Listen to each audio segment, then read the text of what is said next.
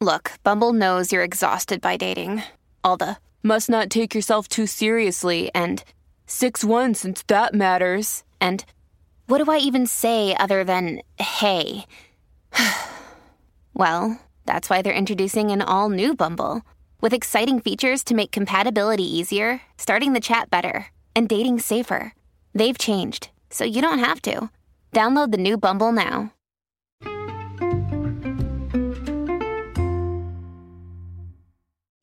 Hi, everyone, and welcome to the Dr. Psych Mom Show. I have now put my subscribe link in an even more obvious place in the description of every episode instead of just the show. So please click on it and subscribe so that you get all my bonus content, because you don't want to miss a moment of this wonderful podcast or any of my useful tips about marriage or sex or parenting or any of the intimate relationships that people struggle with, or sometimes just random shit that I think about. So today I want to respond to a reader comment. So I wrote this post that was pretty accurate in terms of my experience with couples, although depressing, and I'll link you to it. And it says, women in my practice are doing men in my practice are doing way more. Wow, this is not a good morning for my speech patterns. Men are doing more housework than a decade ago when I started in practice, but their wives are no happier. So basically, the summary of that is that. I mean, men now in my practice, the upper middle class plus couples that I see, usually all educated, went to college. So I'm just telling you kind of the demographics, because that's always important in any sociological or psychological observation, is to know what group we're talking about. So this is usually educated, upper middle class plus adults that have reached out for couples counseling, and that in and of itself, of course, is a biased sample. But look at divorce rates. They are lower. The more education you have, then you no longer have a 50% divorce rate, by the way. It's pretty low, actually, with more and more education and increased age at marriage. But anyway, divorce rate is not negligible even for this population, even if they're not in couples counseling. So they're still having problems. And men are doing way more housework than ever before. From what I see, they're doing at least 50% of the childcare, often 50% of the housework also. And when people point to these large-scale surveys that say that men do less, I'm not seeing it where I sit from the demographics that I look at, and most of my readers, many of my male readers in particular, are the sort of proactive people that are following a psychologist and want to work on their relationship, and they're no morons, like they know already to do the housework. Like, this is not a big rocket science epiphany that women don't want to do 100% of everything. So frequently they're already doing half the housework, more with every passing year. More and more men get on the train of being egalitarian within their marriages. And of course, though, globally, large scale, women still do more. Fine, but that's not good. It should be 50-50.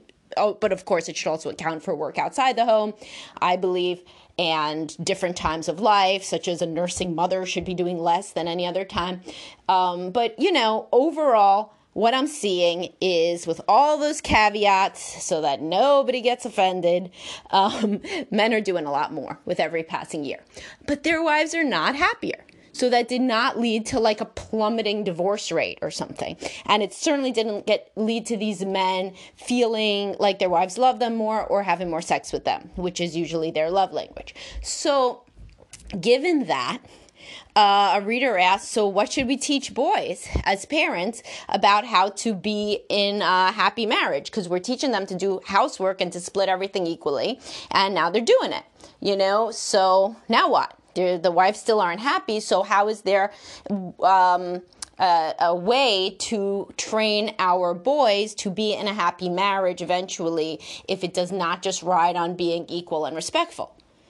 Well, this is, quite the pickle. And I know that in terms of what I see, men are not happy if they are with women that don't treat them well, and vice versa. So I think things have gotten a little warped. Everybody's talking about girls always make sure that the boy treats you with respect. Make sure the boy treats you with respect. I rarely hear that toward boys about their potential female partner one day. Make sure she treats you with respect. You're like not allowed to say that anymore. That's like saying make sure she brings you your slippers and your cigar when you come home from work. You're not allowed to say that, but why not? It's obviously true. I mean, if the housework should be egalitarian, then the respect should be egalitarian too, right? So I think that what we need to do is kind of, the pendulum has swung a little far toward tell boys not to rape women. Yeah, okay. Also tell women not to be mean to men.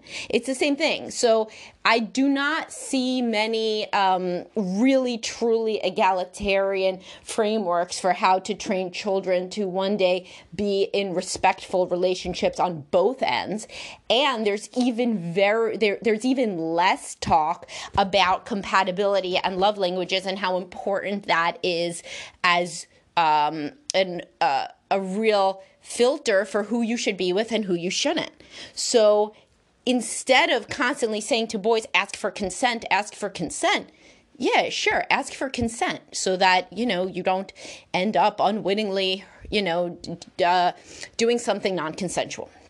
However, once there's consent, this is not the sum total for all of our education about the importance of sex to a man, to a young man who is going to be an older man that wants to get into a relationship and a marriage, right? So I talked about this in my podcast, How Do You Teach Your Girls About Sex Without the Fear Factor? And I talked about focusing on the positives of sex with my daughters as they get older, and even in some global, broad, macro level now, as they're tweens.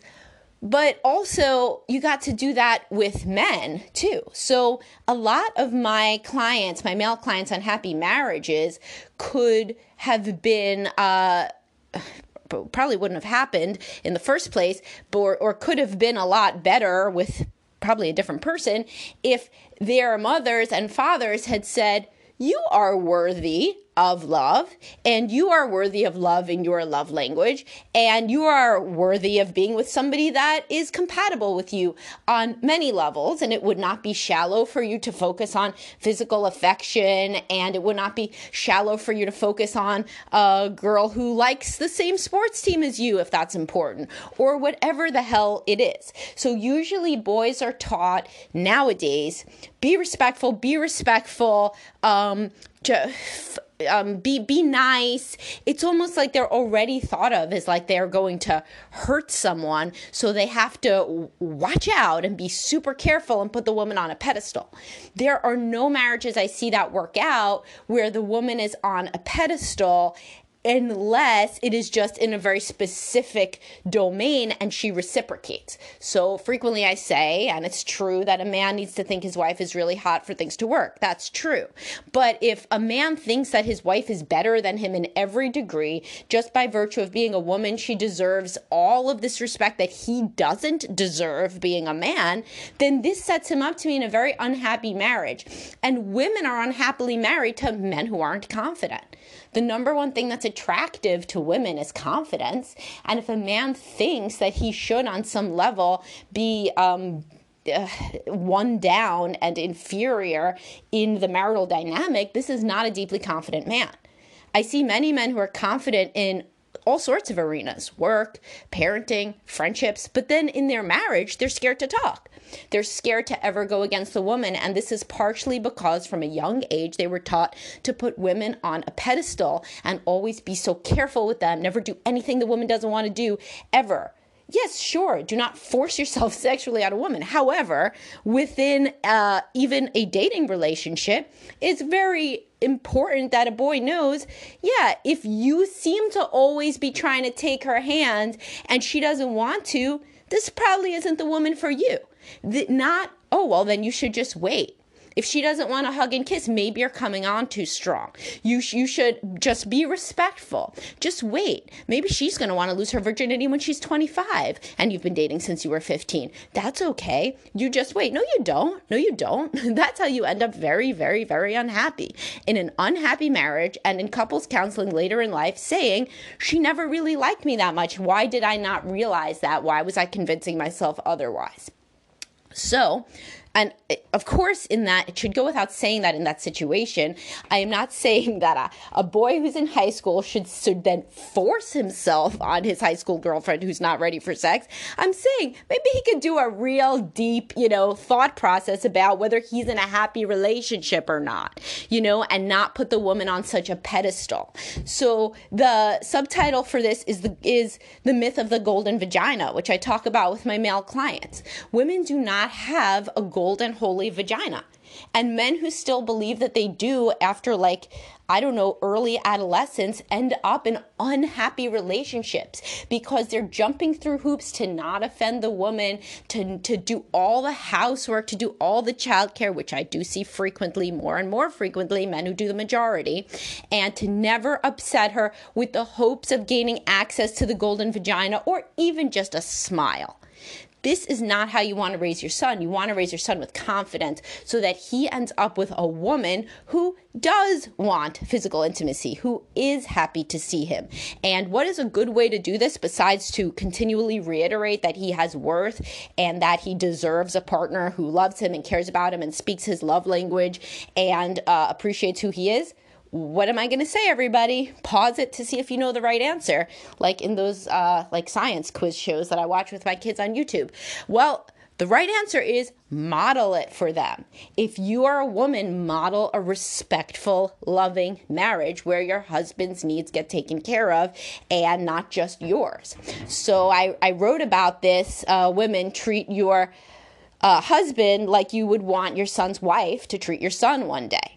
And a lot of women don't do this, and then that's kind of setting your son up to be in an unhappy marriage just like the one that you had.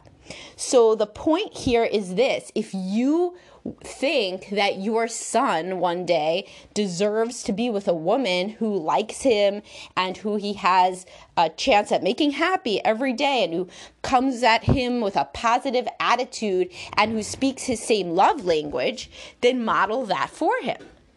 So what would this then look like? It would look like if you are in a happy marriage, then make that more obvious to your kids and talk about it. Narrate what you do for one another. Don't just make it like that the son sees that dad is always chasing mom around for a kiss and mom is always rolling her eyes and mom says stuff like, God, I do everything around here, but never mentions that dad busts his ass at work too.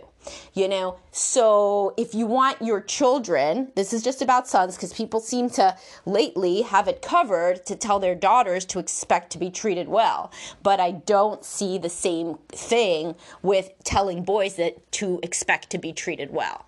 And that's a shame because I see the aftermath of disparities in education among children like that about relationships, and what it ends up with is unhappy women too, ironically. So it's not like the woman is happy because the man is doing more housework and bending to her every whim. This is why I write pieces like Stop Caring So Much What Your Wife Thinks, because women hate this deferential, obsequious bowing and scraping. They find it a sexual turnoff, and they don't know really how to get out of it, how to get out of the dynamic, because they have also been trained that they should expect any man they're with to bend over backwards for them at all times. So they're trying to find some middle ground where they can both have a man who defers to their every whim and find him sexually compelling and look up to him and respect him. How?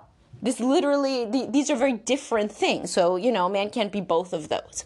So again, we have to train boys that also about female desire. So as boys hit, puberty and beyond, saying things like, women don't always have the same levels of desire. Certainly, porn isn't accurate. Women's desire waxes and wanes, and, they don't want to hear it from you, but fuck it. I talk about this in my subscribers only episode about how to talk about porn to your kids. But you got to mention things like that so that your son understands that desire waxes and wanes, and it's also a variable that people are different on. So there are women with much higher physical touch love languages, and if you are somebody with a physical touch love language, try to get one. Like there aren't going to be enough to go around, so your son can be ahead of the game if he knows that that is something that he's looking for. So obviously, like if everybody matched 1-to-1 with marriage on physical touch, there would be some more men have physical touch as their love language. So some of those guys are not going to be able to get a woman with a physical touch love language. So don't let your son be in that group. Let him be one of the ones that knows about love languages, and that the girl who in high school and college and 20s wants to cuddle all the time usually does not turn into somebody who never ever has sex with you. These are different. These are different animals. You may go back, if you're a man right now, do a thought experiment, or a woman, think about it. You always say, oh yeah, we stopped having sex completely after the kids were born. Yeah, what about before that? Because I see that all the time. People convince themselves of stuff that isn't real. There are very few people that are in sexless marriages that did not have a million red flags that predated the children. So, and including squeamishness around body parts, lack of desire to talk about sex, lack of trying new physical things at all, lack of desire to cuddle and touch, just so many things, right? So there were a lot of red flags even early on, which I've written about, and train your son to look out for these. Sometimes these conversations are better had between a father and son, depending on, your relationship. You don't need to go into massive depth about things. But what you can say is, people all vary on different things. There's love languages. If a girl always, seems to find you cute and she's always cuddling you and touching you and stuff, that's a real good sign. If you're always trying to touch her and she's like rolling her eyes, that's a real bad sign. You deserve different than that. Nothing wrong with that girl. She'll be happier with a different guy. Not you, though. Don't waste your life on that, because that does not improve. Similarly with other values, if you have a son who's, loves to run track and he's super physical and he loves sports and like this is what he loves so much, and he ends up with, so picture this, it's funny to think about, right? And he ends up with this real intellectual girl, right? So she condescends really kind of to all of the physical stuff that he does, but she's like super smart and she's very, very ambitious. Many parents of sons would be like, oh, good, she'll make him more serious. She'll make him more serious about school. Think about the gender inverse of this, right? So your daughter does track, your daughter loves sports, right? And then she ends up with this debate team captain that says exercise doesn't really matter and what she should really do is take another SAT prep course. You'd be like, who is this clown? Why doesn't he appreciate my little girl for who she is? And you would tell her, girl, mom would say, girl, why don't you find somebody who doesn't look down on you? But yet the parents in the exact alternate gender inverted situation would say, I don't know, son, she's a very serious-minded girl and she's, maybe you could stand to learn something from her. No, what he's going to learn is that his life is going to suck and it's not going to be fun because they don't share the same values. Same with extroverts and introverts or whatever else. I think a number one thing to teach kids is opposites attract is not always the best case scenario. Now, if your marriage is nothing that you would want your children to model, then this podcast episode can be a real wake-up call for you because it's so hard to tell a kid, do as I say, not as I do, right? So a lot of us who have come from very dysfunctional homes had a parent say to us at some point, either implicitly or directly, well, I thought that you would learn just not to do what I was doing. It's like, okay, cool. What other fairy dust was I supposed to absorb? Because there's no way to learn something that you don't see. So if you are single or if you are in an unhappy marriage, you can certainly try to teach your child to end up with somebody who respects and values them and their likes and their interests and their values, but it's a lot easier to do it if you yourself are in a loving, happy relationship. That's easier. Everybody can't go just do that, though, so talking about it is better than doing nothing, which is what the majority of parents do in this area. So I hope that you enjoyed this and it made you think about things a little bit different, which is always my intent. Please subscribe. Click directly in the description of this episode is a subscribe link, takes you to the Anchor website, because I'm going to have a lot more bonus episodes coming out that you're really going to like. And I will talk to everybody soon. Have a great day, guys.